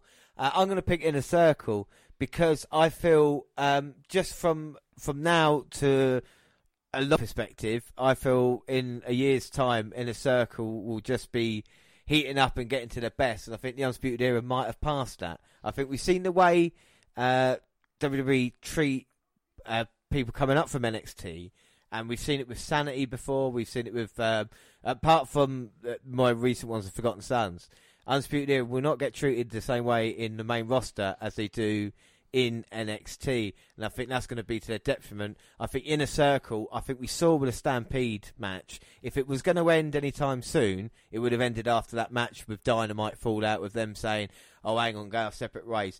Because they're staying as a team, I think Santana and Ortiz are a great tag team in their own right. Sammy Guevara, you've changed your thoughts on him recently, which makes me pay attention as well. I think Sammy Guevara, he's an annoying prick, but he can move in the ring. You can't deny that. You've also got Jake Hager, who I like, because he's kind of come in as an MMA fighter and not kind of been the kind of person we've seen. He's just kind of got on with it. And yeah, he might have faded in the background a little bit, but he did have that match with Moxley. And of course, Chris Jericho, who just keeps reinventing himself as well. And another thing I like about the Inner Circle on Twitter is Sammy Guevara now posting images of what stuff he can outrun, which is just genius, you know. And I feel that way. And I feel Inner Circle are going to get stronger. The Undisputed Era won't. I feel, you know, with the Inner Circle, if it wasn't for Chris Jericho, no one would give a flying fuck about the Inner Circle. But, you know, you take away one member of the Undisputed Era, you know, when Bobby Fish was out injured, they had to replace him. Yeah, he was irreplaceable. You know, they had to bring in Roderick Strong to kind of keep the unit together. You know, and they've kind of added Roderick Strong, you know, when Fish come back from injury. Adam Cole, he is a phenomenal athlete. You know, we've seen what he can do in New Japan Pro Wrestling. The tag team of O'Reilly and Fish, I think they would wipe the floor with LAX or... No, I disagree. That Santana and Ortiz have had great matches, and I feel they are a better tag team than Riley and either Fish or Strong, because, like you said, they've had two tag partners there. You couldn't add a member in a circle. You couldn't get rid of a member now, you know. Well, as I was saying, the comedic value of O'Reilly during a match would kind of, you know, that would bring more eyes to it. Jake Hager, I don't think he's ever going to be anything more than a henchman. He is quite a henchman, isn't he? He's not going to be anything more than the Inner Circle's henchman. Sammy Guevara, he is annoying, but, you know, again, none of them can speak bar Chris Jericho. Yes, he is a legend on the mic, but Jake Hager doesn't speak. So who's got more talent as a group? I think Inner Circle have got as more a whole, talent. I would say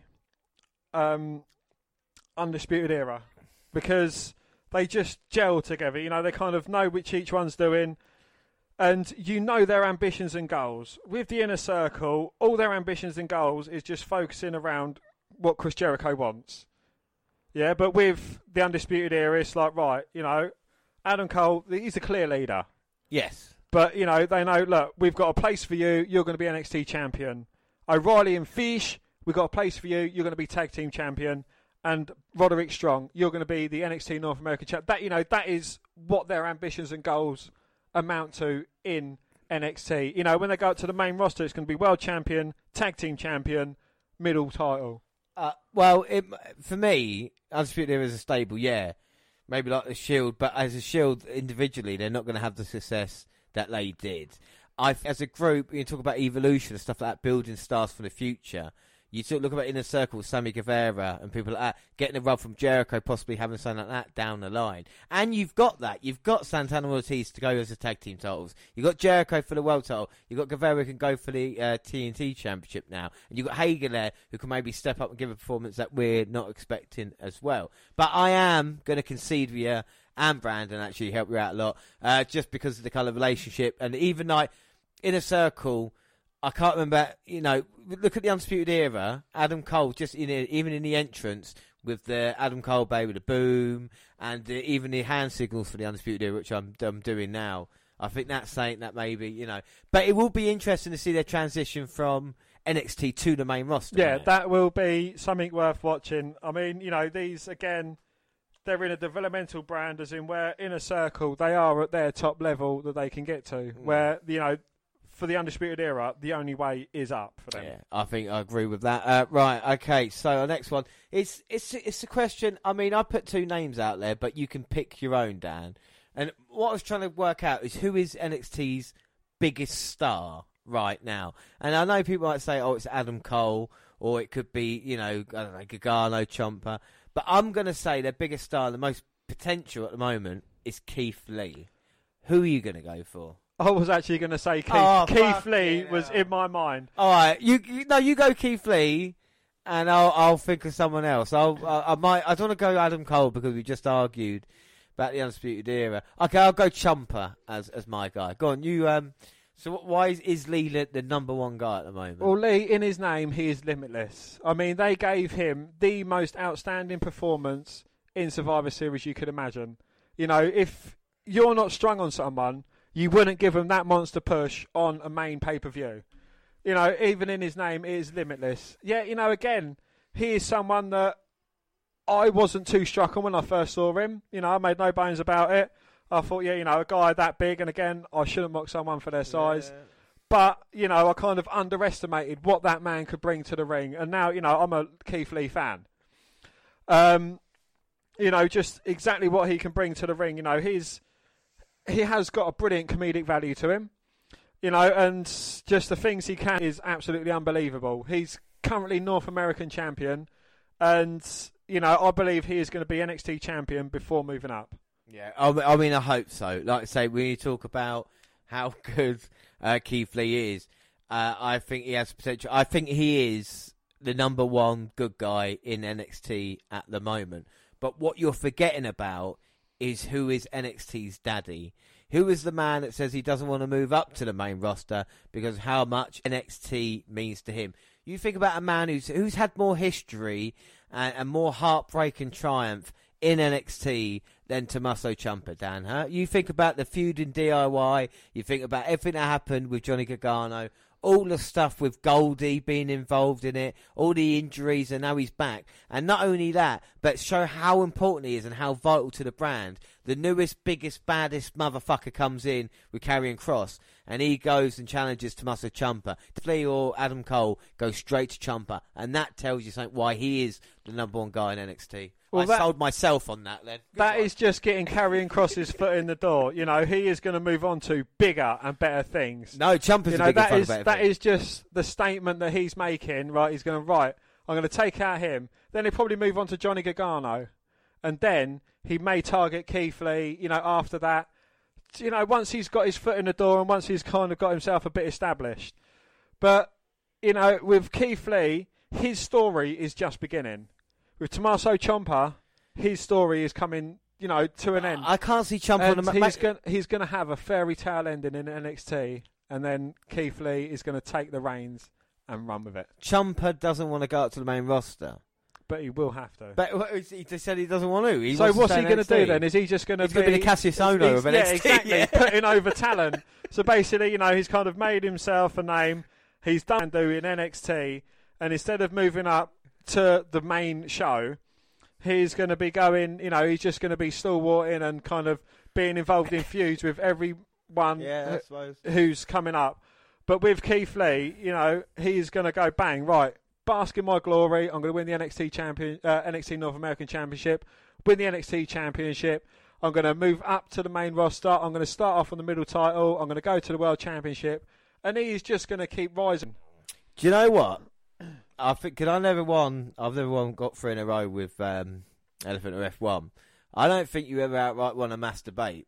And I think you're actually going to win one tonight. I think it's 2-1 to you, because I've got to agree, Keith Lee, the potential, he is the number one guy in NXT at this moment in time, number one face. You know, you put crowd there, Lee's going to get the biggest reaction out of everybody. So I've got to doff my cap to you, sir.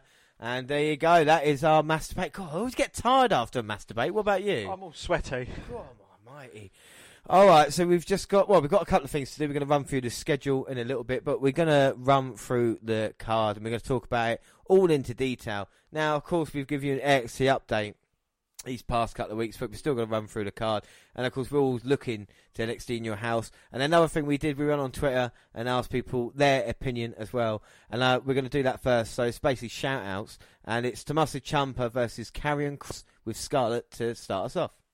So, Karrion Kross and Tommaso Ciampa, I mean, you know, is this, as I was saying during the mass debate, is this kind of a foot in the door for Karrion Kross? I mean, they can't build someone as a monster, a man who's been beating his opponents in about 30 seconds and having him lose to Tommaso Ciampa. Surely? Well, don't call me Shirley, but this is the thing. The story is, we know Ciampa's history in NXT. We know it's about, when you think of NXT, like I said, you don't think of anybody else but Ciampa. And you've got Karrion Kross who's coming here. And the thing NXT can do and WWE can do when it does it right is present someone as a star. And that is what they've done with Kross. With the entrance and with Scarlett Bordeaux and the kind of even a couple of squashes that we needed, he's not backed down. He's got that look in his eyes again. That crazy look. That crazy look. Said. I think they should be called Crazy Kross. I don't know why they didn't do that or something. But I feel with this matchup, and I think out of all of them on Twitter as well, this kind of had the most excitement out of all the matches that have been announced, you know. I think it's going to be interesting, but I do see it going one way and one way only in this one, you know. That is it, yeah. We're not going to reveal what we think's going to be the end result. I mean, you know, this is down to our predictions. There's points on the line here, and points mean prizes. Yeah. Well, like I said, but we did ask you for your predictions if you want to, and Brandon Arscan said, I absolutely think Cross should win this match. He's new to the brand, and it would be great to see him beat someone who held the NXT Championship for 237 days. Love the little fact there as well. Absolutely, yeah. Well done, Brandon. Lorenzo Garcia says, I think this will obviously be longer than a squash match, but I think it'll be one of the most back-and-forth type matches we've seen in a long time. Imagine the ending sequence of Rollins v McIntyre from Money in the Bank, but the whole match is just that. This could be match of the night. And honestly, I feel that's very similar. That could be, you know, exactly how it goes. At Tim412 Taylor or Tim Schiffwalter said there will be one of two matches that will steal the show. Karrion Kross will win, definitely. Kevin Cope says this could be the show stealer. Kross has been in nothing but squash matches since his debut. This match should show NXT fans what he's really capable of.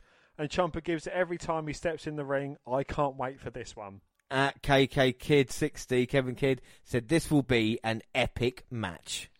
Yeah, and Jonathan Barton says this could potentially either steal the show or be very dull. And then we said this might be a pass on the torch moment, but if Ciampa loses, what's next? And King in the North says even better, he could go up and face Samoa Joe, which would be freaking awesome, as we said. Yeah. So what are your thoughts on Ciampa and Kross? Like I said, we know the kind of prediction-wise. What your match? Will Ciampa come off weak if he gets destroyed by Kross? Well, as I said, you know, during the kind of build-up to this, you know, to the show and during NXT Update, I've seen that, you know, we haven't seen enough of Kross, or I haven't seen enough to warrant a personal opinion on him. He seems like a monster. They're billing him as a monster. But, you know, where he may go from here, I don't know. You know, they could be limiting his matches because it could be the Goldberg syndrome. Yeah. You know, they could be, right, squash match because you're not that good. But then again, you know, it could be, right, I'm just going to give you the tip. I'm not going to give you the full bit.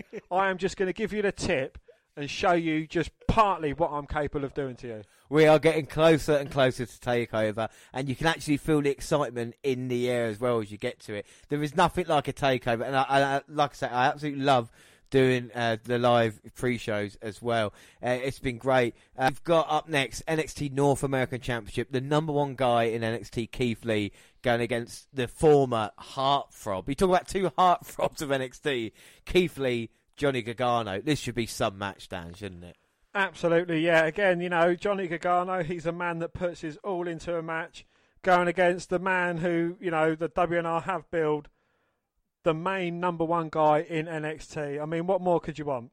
No, I don't think you can need anything. I think the only problem may be if Johnny is working heel maybe a little bit and against a bigger man, and see Lee kind of taking it there. I just hope it's kind of move for move in that way, and they just kind of go for it. I think these two guys could put on a real fucking... You talk about show stealer, stuff Lee and Gargano could do, I think could be immense, you know. Absolutely, and Jordan Romano agrees with you. At Romano WWE says, probably the match I'm most looking forward to. Two of the best, and I'm sure they'll tear the house down. And I'd love to see Johnny Gargano just getting pounced halfway across the ring. Without a doubt. Bree Conkin as well, Bree One, I like that said that Keith Lee is a legend and that he just loves him so much, so wholesome, strong as fuck, for his greatness bask in his glory. And then even better than that as well, this is what makes me laugh, because he also said, my daughter and I played a theme song, or we did on the way to kindergarten before the pandemic hit, and we talk about playing like a Nakamura and Rude. That must be awesome in your car with your kid and you're basking in his glory, you know, it's brilliant. Just bask in his glory. So, like I said, hopefully they give it time. Gargano is a performer unlike any other. You know, when you talk about a guy who's had more kind of 5-star matches at TakeOver, Gargano is been there and done that. Is this a moment again, like Ciampa and Kross? Is this a kind of passing of the torch and Gargano saying, no, it's your time? Or is this Gargano reinventing himself again and having a power couple with Candice LeRae in NXT? Well, again, I think this is another passing of the torch. This is kind of, you're going back to the olden days with the In Your House, but this is kind of like a new revamped version. The new guys are taking it off the old kind of 1990s In Your House. They're revamping it. They're putting their stamp on it. And this is, again, what it's going to be with the matches as well. I think it's like, right, reinventing myself. I'm going to be the new guy. I'm going to be the top one. Yeah, I think we had that. I cannot wait, especially, like I said, with to keep Ciampa and Gargano kind of relevant as well, and to do it this way. I think it's brilliant. There's 2 matches I'm really, really looking forward to. The match that no one wanted, it seems, is Finn Balor versus Damian Priest. We talk about Twitter. Invalid Brother Frank said, can't imagine caring about this match at all. It's a difficult one because, again, it looks like 2 heels. Try and build up Finn Balor versus Damian Priest. This happened, of course, with Priest attacking Finn Balor about a month ago now. I know who did that. Yeah, again, as much as I like Finn Balor, I just can't get into this. Is this just going to be like a little push for Finn? This kind of Finn Balor coming back to NXT to kind of put over the new guys? Is it? I don't know the motivation behind this match. No, I mean, Priest has kind of had a bee in his bonnet, hasn't he? And he took out Finn Balor to make a statement. But Balor was ready for Walter, and we had that already. And we've seen Balor, beating Gargano at TakeOver. Is this a step down for Balor? Is this Balor maybe past his peak now as well? I don't know. Again, I don't know what his ambitions are. I don't know what he's hoping to achieve. I don't know the motivation behind Balor. We don't know anything. It came down to NXT to say he was a man, but he's not going after the championship. He had a little bit of interaction with Adam Cole, beat Gargano, and now he's onto the feud with Priest, who Priest has been losing to like Dominic Dijakovic and people like that, even though Priest has beaten Pete Dunne. Let's not forget about that last year. Yeah. But it just seems like this is the only match that kind of... It's weird for a takeover. And I never thought I'd say this, I'd much rather have Timothy Thatcher and Matt Riddle than Priest and Balor. I'd even have the three-way tag team match rather than this. Yeah, I think I can see exactly where you're coming from, and I agree with that. Because they're not even using it as a kind of fact of like Cross trying to take out Ciampa in that way, or even a Gargano. It's kind of just different. Which way do you see this going? Can Priest is apparently the favourite at this moment in time. Do you think Priest will get the biggest victory of his career? I think if Finn Balor, he has been on a slow little build, so I think this is going to go possibly the Irishman's way. Well, it's going to be interesting to see. If Priest has got to put in a good performance. Is there a chance that if Priest doesn't perform well in this match, they might just say, I'll tell you what, let's maybe not push you as far as, Let's tag you with someone that's good. Yeah, or put you in a tag team or do something. I think this is a chance now for Priest to kind of... do or die for Priest, basically. Prove us all wrong. Do you know what I'm saying? That's all we ask. Yeah. It's just like, we're not sure. Can Balor put in a performance, or is he phoning it in at this moment in time in NXT? Our next match is just been added. Is Mia Yim, Tegan Nox and Shotzi Blackheart versus Candice LeRae, Dakota Kai, Raquel Gonzalez. Now, this match on its own has got 2 or 3 entwining storylines into this already.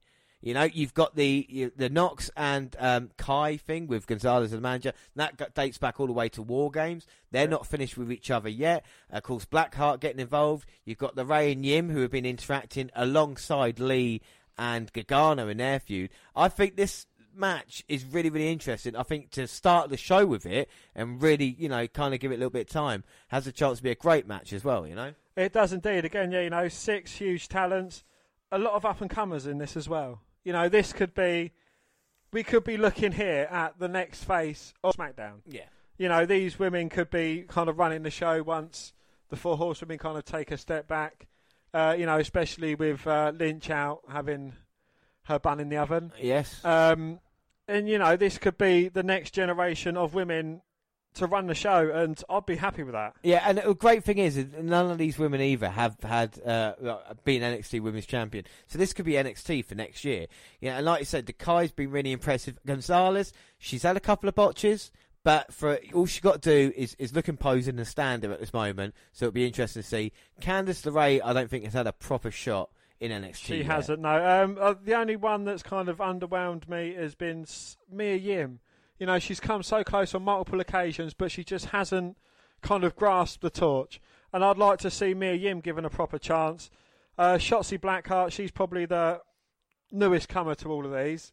So, you know, I think her time's going to be slow building, but being involved in a match of this magnitude, it's going to be great for her. Yeah, she reminds me a bit of Ember Moon, that kind of a little bit different from everybody else, and hopefully, you know, a couple of stand-up performances can really, really shine. And again, it's going to be interesting to see the future of the women's division, because which way is it going to go? You've got Charlotte as champion right now, of course, the former champion Rhea Ripley, and someone who deserves an NXT title run before they go up to the main roster, Io Shirai. I mean, that is going to be an incredible match.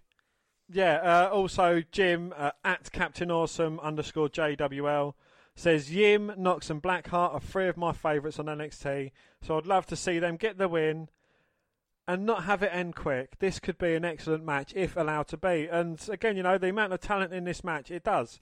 You know, you could have a couple beat down on Gonzalez to kind of get her out of the way. And, you know, there's so many different ways this match could go, and it could be a very good match. Without doubt. He also said as well, did that Captain Awesome, I have to assume that this match, talking about Charlotte Flair, Ripley and Shirai, I assume this match is intended for Charlotte to drop the title, head back to Raw or SmackDown. But I don't know if she does or would be happy if Io or Rhea with the title. I think both are fantastic. I usually have a better read on things, but honestly, I don't know. And again, that's what I love about takeovers, that there is a couple of matches you're going, actually, I'm not sure it could go. Gargano and Lee in the back of my mind is telling me something, but I'm not going to try and listen to it. But you know what I mean? Like, even this match, it could be any of the three of them, couldn't it, you know? Yeah, absolutely, yeah. And I wouldn't complain about any of the three walking out with the title either. No, I think it would be interesting, especially with the kind of talk about how strong the women's division actually is, you know. And another shout out about that match as well. Amish Man said Rhea needs to win this. What are your thoughts on what should be a great match? I think Io Shirai probably needs it more than the other two to win. Rhea Ripley needs it. Charlotte doesn't need the victory. You know, she's an established champion. So, you know, Rhea Ripley or Io Shirai to win this match would probably be best for both the women to get the victory. But again, you know, I'll be happy as long as it's a good match, a good competitive match. And, you know, maybe you get a bit of Rhea Ripley and Io Shirai kind of teaming up, taking out the more established face and saying, look, come on, let's have it between us. Yeah. And that'd be a very interesting match to see as well. Yeah, I think unbelievable. Like I said, at this moment in time, any woman could win that, and I would actually be happy. It should be great. For me, and I don't want to be this, but I feel that is maybe the main event. Definitely for me, I think should be the main event. Even though the championship backlot brawl, they're going to probably film bits and pieces of it or whatever. I feel that match deserves to be in that position. Yeah, I'd agree with that. But we talk about our main event. We've got the NXT Championship match, and it's Adam Cole, baby, versus the Velveteen Dream. Dan, what are your thoughts on this match? Again, you know, this match could be very good. We know exactly what Velveteen Dream brings to a match. Adam Cole, I mean, he's just over a year as champion. Is it his time to kind of put someone else over, give someone else a chance with the belt? Is it? I don't know. You know, what does he want?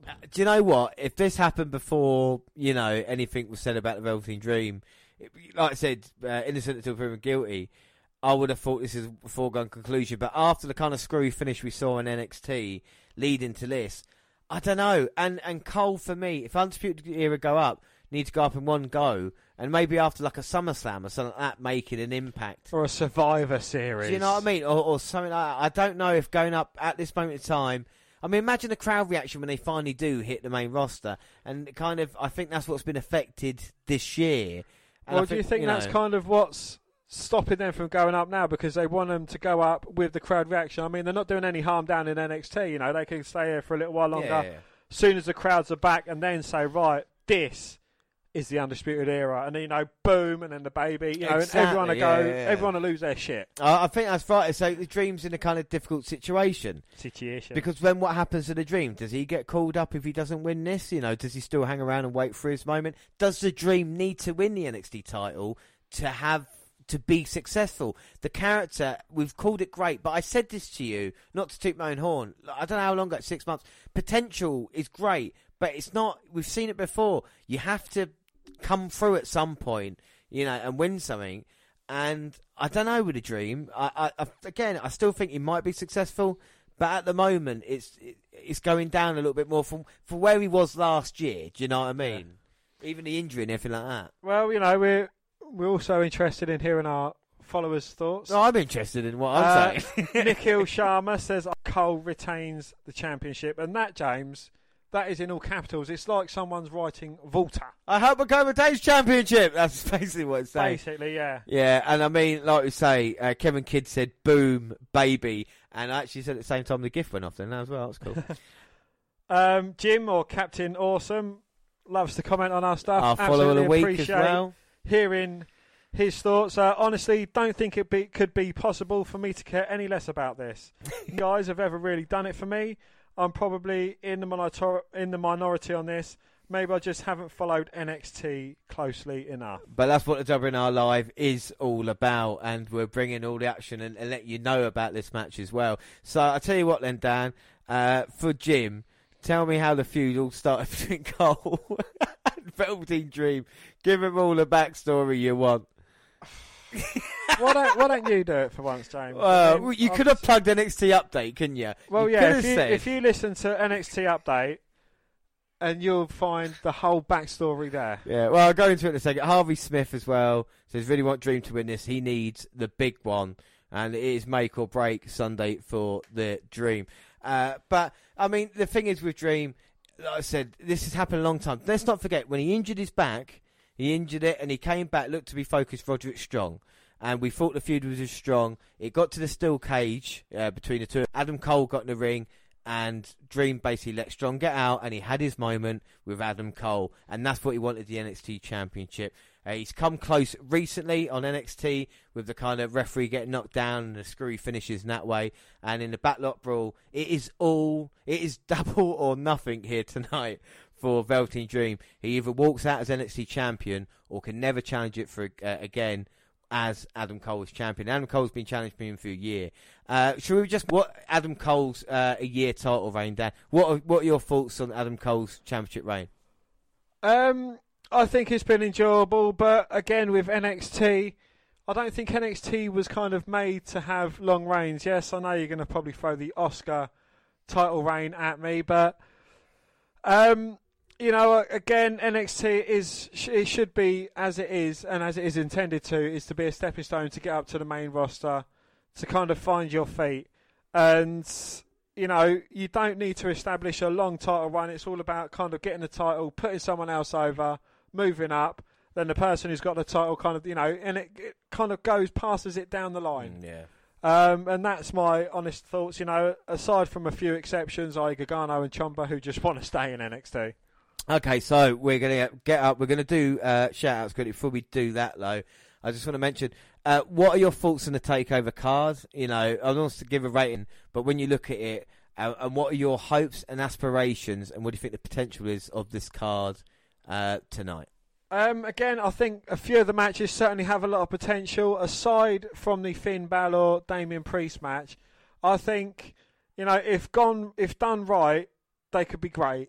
I'm looking forward to seeing what the Adam Cole Dream match kind of has to offer, how that one's going to pan out, because a few of kind of the more unorthodox matches which have taken place during the COVID pandemic, they have been off key. And, that is exactly what I'm hoping for this. I've got high expectations going into this kind of match. So hopefully that one delivers. Lee Gargano, Ciampa, Karrion Kross. I think, I know, at least three of these guys can perform a match. Karrion Kross, I don't know what he brings to it. But if he's going against Tommaso Ciampa, it's going to be great because Ciampa's involved. Yeah, I mean, like I said, you can't talk it up enough, because it always delivers TakeOver. I can't wait to see the In Your House set. Hopefully that is there. I will fucking love that. And let's just hope for a great TakeOver. And let's not forget, we'll bring you TakeOver next week as well. But we're going to go through the full schedule. We're just going to do a few shout-outs, because we asked if anybody wants shout-outs on the podcast. We've got Crazy 8 Messiah at Eddie. And then we've got Siri Ram as well, at Siri Ram Boyge. who wants to do the shout out.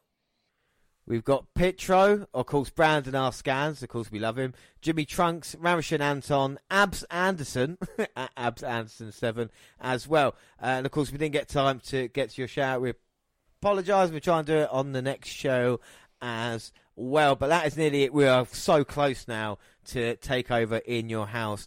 And I think we've built it up just enough. But let's get on to the WNR schedule because, during these times it has been difficult to try and even get the same room as each other, let alone try and get anything done.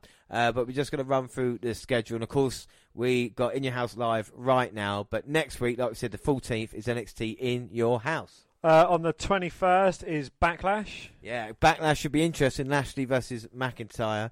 28th is the Women's Special Part 2. And we're going to see everything's good for the world. Asuka has just won the Royal Rumble and is going to face Charlotte at WrestleMania. What could go wrong? Moving on to July, on the 5th, we've got the Magnificent 7 NXT UK. Yeah, we cannot wait. We've not been able to check out Magnificent 7 for so long, but now we're going to finally check back in and see if the rankings have changed. On the 12th of July, we're going to have the William Regal Superstar Profile. He's a man. There's going to be a lot of that. There's going to be a lot of that. We're going to find some unearthed gems from William Regal as well.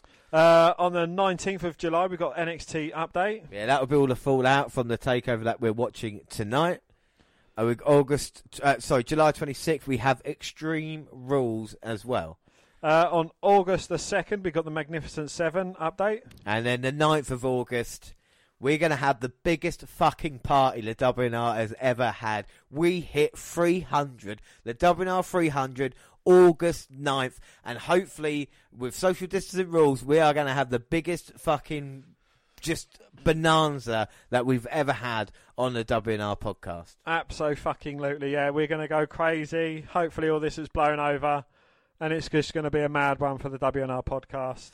And then on the 16th of August, we've got NXT Update. Hopefully leading to August 22nd and 23rd, which will be a takeover and a SummerSlam. But of course, cards subject to change. But definitely June and July are locked in right now. So that is it. Don't forget we're across all social media. Twitter at WNetwork Review. I'm at WNR Dan. Yeah, and I'm at J_Rollins. We're also on Facebook. Yes, the WNR podcast on Facebook and also Instagram. All across the Google platform. Send us an email to WNRpodcast@gmail.com. On YouTube, the WNR podcast, where we have all the latest clips. And podcast at the same time on YouTube. We do SoundCloud. On your phone. Also Stitcher and Spreaker, where we're live now. And iTunes, where you can download, subscribe, rate, and review there. So that is it. Yes, and the next episode is NXT In Your House. Yeah, and we hope you've enjoyed listening to us live here. We love bringing it to you. We've loved watching NXT this past month or so, haven't we? We'll always enjoy it. It is always enjoyable. And we hope for a great show. And like we said, we'll bring you an entire event next week. But that is it. I have been James Rowlands, and as always, I was joined by Dan White. Thanks for listening, everybody, and enjoy Takeover. Bye. Bye. I'm waving. Look at Mr. Chips, he's waving.